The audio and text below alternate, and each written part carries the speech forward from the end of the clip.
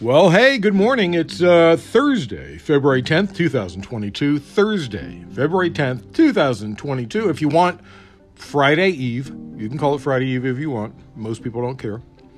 PVTV, Political Views TV Podcast. That's what you Google to find me. Tell your friends to Google Political Views TV Podcast, and I'll show up right at the top of the search. Man, do I appreciate you coming every day. It's really nice of you. Thank you. If you can, please bring someone with you today or tomorrow. And tweet to me questions or insights or come fight with me at Cyberclops, CYBERCLOPS. This story about Trump violating the Presidential Records Act just keeps getting bigger and juicier. I'll just say, speaking of bigger and juicier, I'll just say, when the Oval Office toilet was overflowing, it wasn't just from those McDonald's burgers Trump was eating. I'll just say that. The National Archives has asked the Department of Justice to investigate Trump's handling of White House records, according to a source familiar with the matter.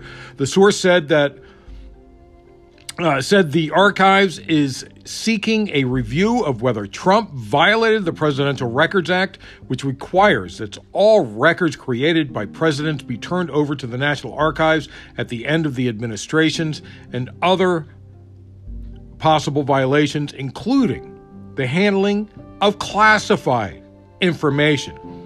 And now there's word that some documents found at Mar-a-Lago may have been classified. I mean, who knows? Those letters from Kim Jong-un, those love letters from Kim Jong-un may have been classified documents. You know? They were buddies. Buddies with North Korea, the one that's firing missiles every other day. Mishandling of classified records is a serious offense. It is not clear if the Justice Department will launch a formal investigation. The Justice Department declined to comment. In a statement yesterday, the archive said, "We do not comment on potential or ongoing investigations." Today, Trump denied that he had flushed documents when he served in the White House. Trump said in a statement, "Another fake story that I flushed papers and documents down a White House toilet is categorically untrue and simply made up by a reporter in order to get public publicity for a mostly fictitious book." The detail of flushing documents comes from New York Times reporter Maggie Haberman's forthcoming book, Confidence Man. Haberman tweeted, this is what she tweeted yesterday that got everybody riled up. "Here's some reporting from the book's later years. White House resident staff periodically found papers had clogged a toilet, leaving staff believing Trump had flushed material he'd ripped into pieces. Anyway, I guess we'll have to investigate his toilet. Now that I have your attention, let's try and fix the world. And speaking of toilets and flushing, what a piece of crapo. Yeah, I said crapo. Not Bernie, of course. Senator Sanders is awesome. Senator Sanders yesterday tried to force a vote on legislation that would slash prescription drug prices. A Republican senator with a very unfortunate name, Republican Senator Mike Crapo of Idaho, blocked the Burns effort to fast-track the new bill as the pharmaceutical industry rushes to hike cost in the new year. From what I understand, 54% of the... Was it 54%? No, I think it's like 90%. 50. A lot of drugs. Oh, okay. 54% of drugs are being hiked above cost of living in the last year or recently, and about 90% of them or something were brand name drugs. So anyway. I read it briefly this morning. I don't know if those numbers are exact. Don't hold me to it. Sanders, chair of the Senate Budget Committee, requested unanimous consent to proceed to debate and a vote on the Cutting Medicare Prescription Drug Prices in Half Act. a measure he introduced earlier yesterday alongside with Senator Amy Klobuchar. If passed, the bill would bring the prices of drugs covered by Medicare into line with what the Department of Veteran Affairs or the Federal Supply Schedule pay for the same medications. Oh, that's what the 54% came from. Drugs at the VA are 54% less expensive than what they are elsewhere through the government. And Senator Sanders wanted to fix that. But Crapo, a major recipient of pharmaceutical and insurance industry donations, objected to Sanders' request to advance the legislation, claiming it would usher in more bureaucracy. No, it'll stop the cash cow from paying you to block legislation. So, the obstructionism continues by Republicans, just so you know. Moving on. The Biden administration this week rolled out a plan to allocate $5 billion to states to fund electric vehicle chargers over 5 years in a bipartisan infrastructure package that includes $7.5 billion to build a sprawling network of EV charging stations across the country. The Biden administration has touted EVs as more affordable for Americans than gas-powered cars and has pledged that half the vehicles sold in the U.S. will be electric or plug-in hybrids by 2030. I think it's if you're including plug-in hybrids, I think there's a high percentage of them right now, right?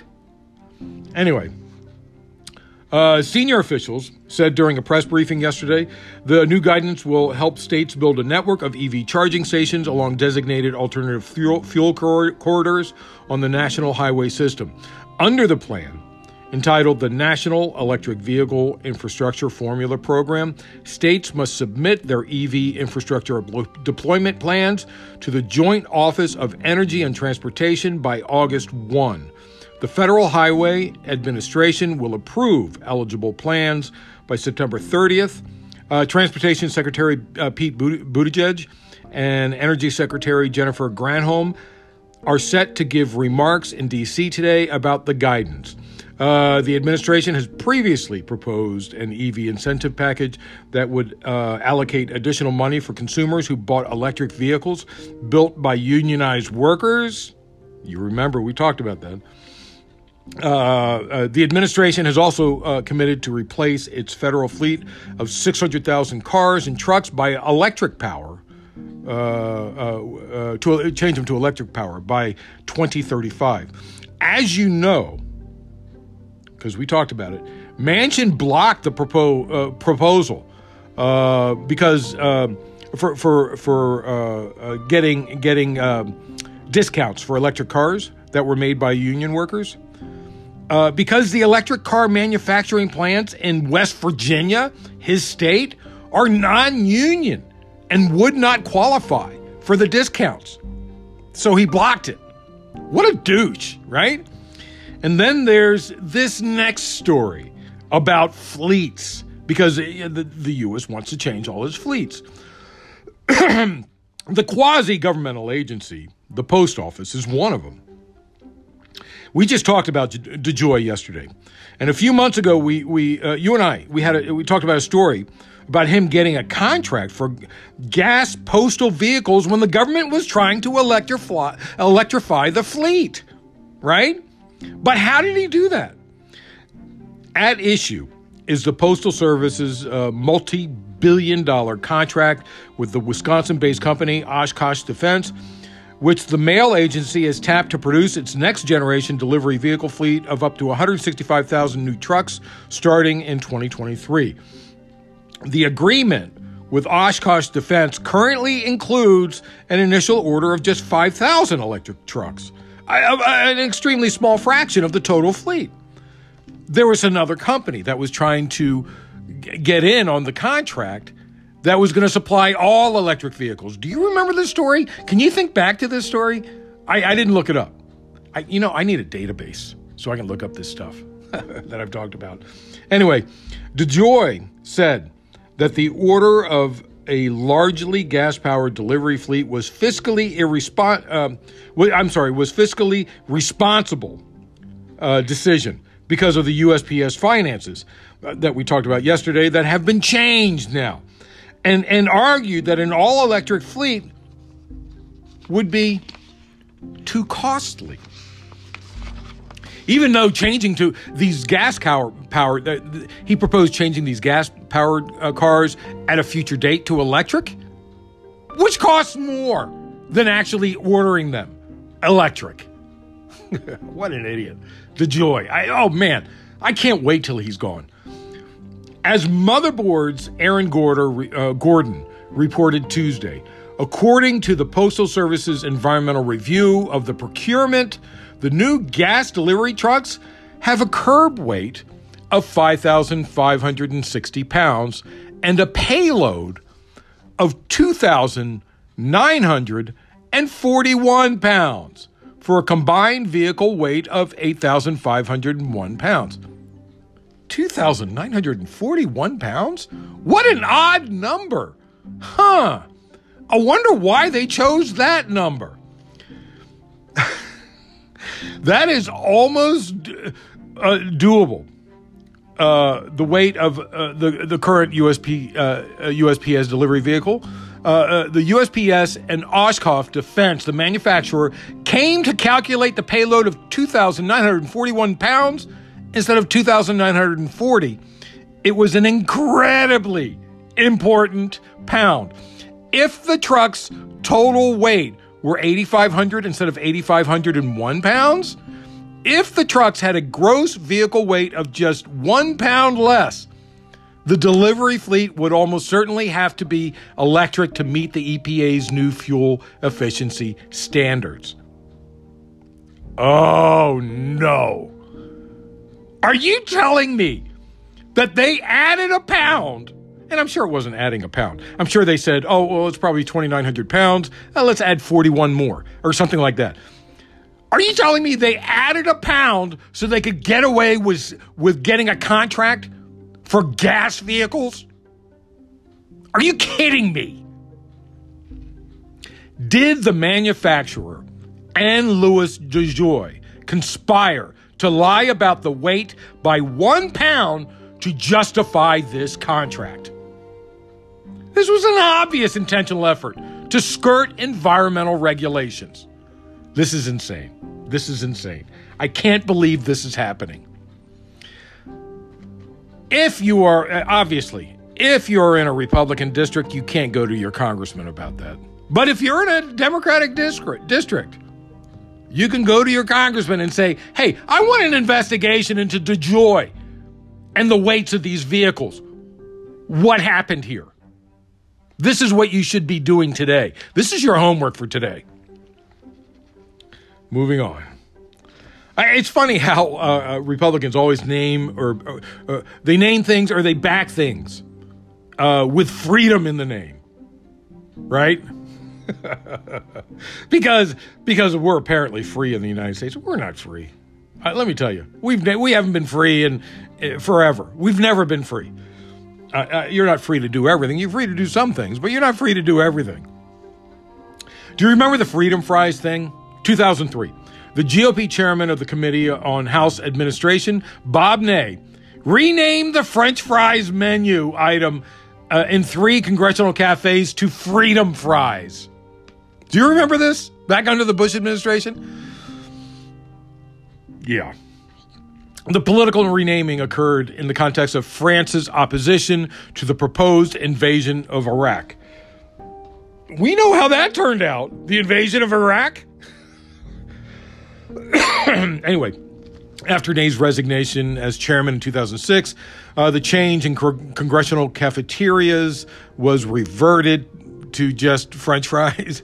First of all, the term French fries is an American term that was created because Americans were too stupid to be able to pronounce julienne fries. Bob, give me some of them, Julia, those French fries. That's what happened. That's how the French fries got the name. So now, it's the Freedom Convoy. These are these trucks, these truckers. Not only is this Freedom Convoy that Republicans are backing, and some Democrats, these protests still happening in Canada, trucks blocking everything, including routes in and out of the U.S., streets around the capital there in Canada. Ottawa? Is it Ottawa? But its influence has also reached across the border, with officials warning that a trucker convoy could disrupt the Super Bowl this weekend near Los Angeles before making its way to Washington, D.C. The warning was issued in a Department of Homeland Security bulletin. Honestly, you and I know these restrictions are ending anyway. We're on the tail end of them.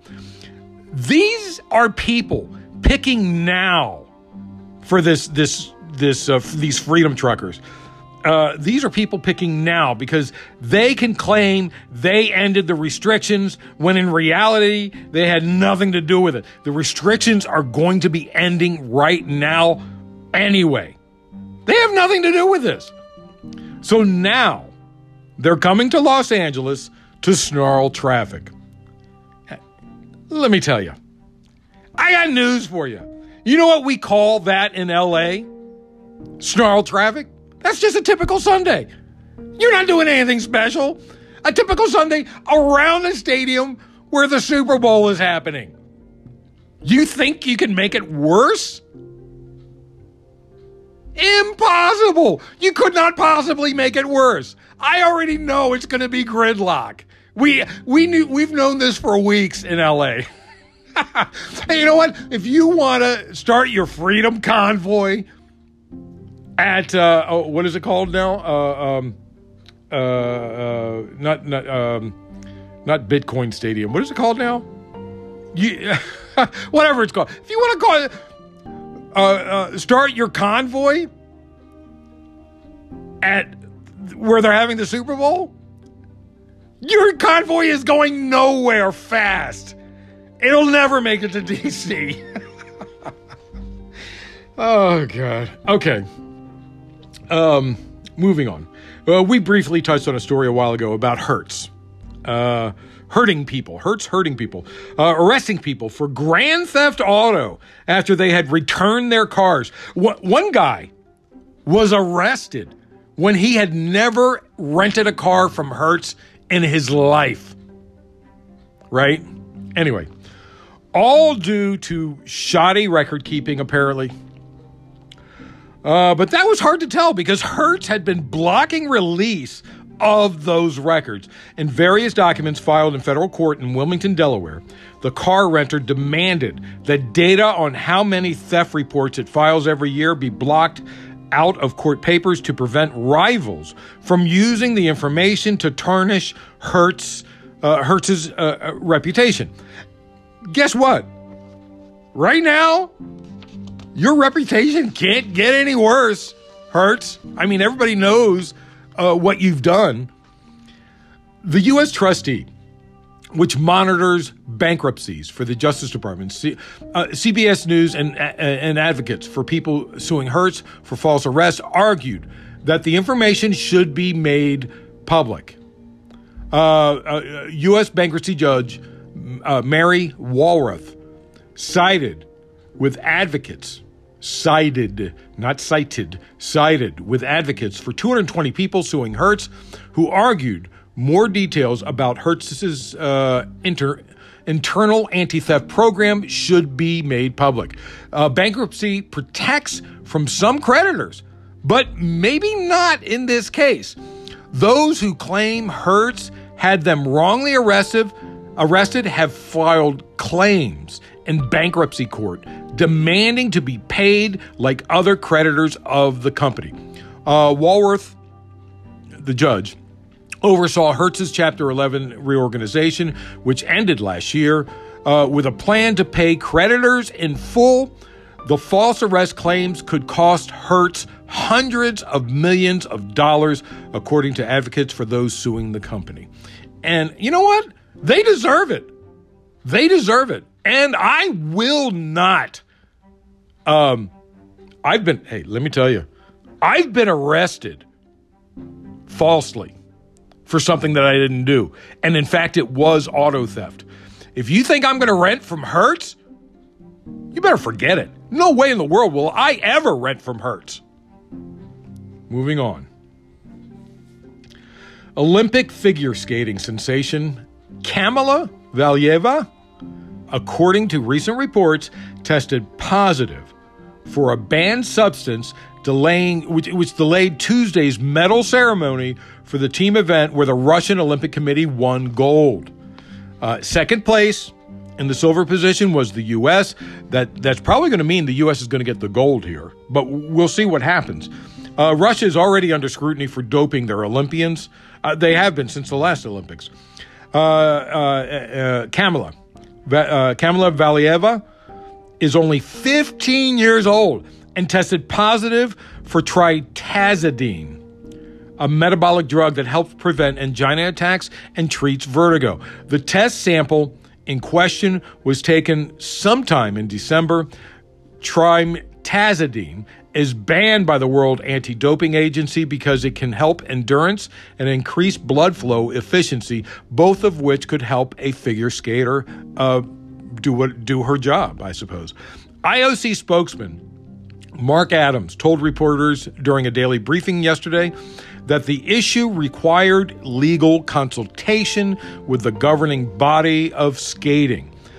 Since she's only 15, different rules apply. The IOC cannot legally release any information about her, so it's a little bit of a sticky situation. May end up that she can no longer finish the Olympics. There's several other things that she's supposed to be participating in. So we probably should hear about it before the weekend's over, I would think. But we'll see. We might have an extra gold there. And we did have one gold medal winner in one guy. I don't know his name because I don't watch the Olympics. I don't really care about any sport. One guy did win a gold in figure skating. Anyway, he was figure skating to, I can tell you this, he was figure skating to Elton John's Rocket Man. Okay, if that helps you figure out who he was that got the gold. So, I'm just curious. Have you ever gotten out of a sliding glass door, shower, and bumped your head? I have.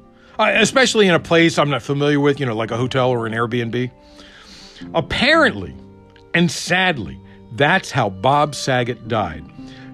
Well, I don't know if he bumped his head on a shower, but he bumped his head. Saget bumped the back of his head on something and thought nothing of it, then went to sleep. As he would have probably said, he woke up dead. And that's how Bob Saget died, sadly. That's according to the coroner report. No drugs were involved. No, nothing was involved. No alcohol was involved. He just made a mistake and he didn't go to the hospital after he bumped his head, which should be a warning to all of us, I suppose. You bump your head, go to the hospital. Moving on finally to the trailer for Jurassic World. Jurassic World Dominion is the name of the movie, has dropped. And yes, Chris Pratt is in it. Jeff Goldblum is in it. He's my favorite. But also Sam Neill. Sam Neill, he's in it. I love Sam Neill. He's awesome. And Laura Dern is in it. They are all in it. So you're going to enjoy yourself. And I'm looking forward to it. That's it. Thanks for listening. Thursday, February 10th, 2022. Thursday, February 10th, 2022. I truly appreciate you. It's so nice of you to come every day. Thank you, thank you, thank you, thank you. Bring someone with you today or tomorrow if you can. PVTV, Political Views TV Podcast. That's what you Google to find me. Those 4 words, Political Views TV Podcast. I'll show up right at the top of the search. Tweet to me questions, insights, or fights at Cyberclops, CYBERCLOPS, or maybe argue with me on Twitter. And remember, always remember, government profit is measured by the betterment of the people. Don't you ever forget it. I'm Peter Lawrence, reporting from Los Angeles.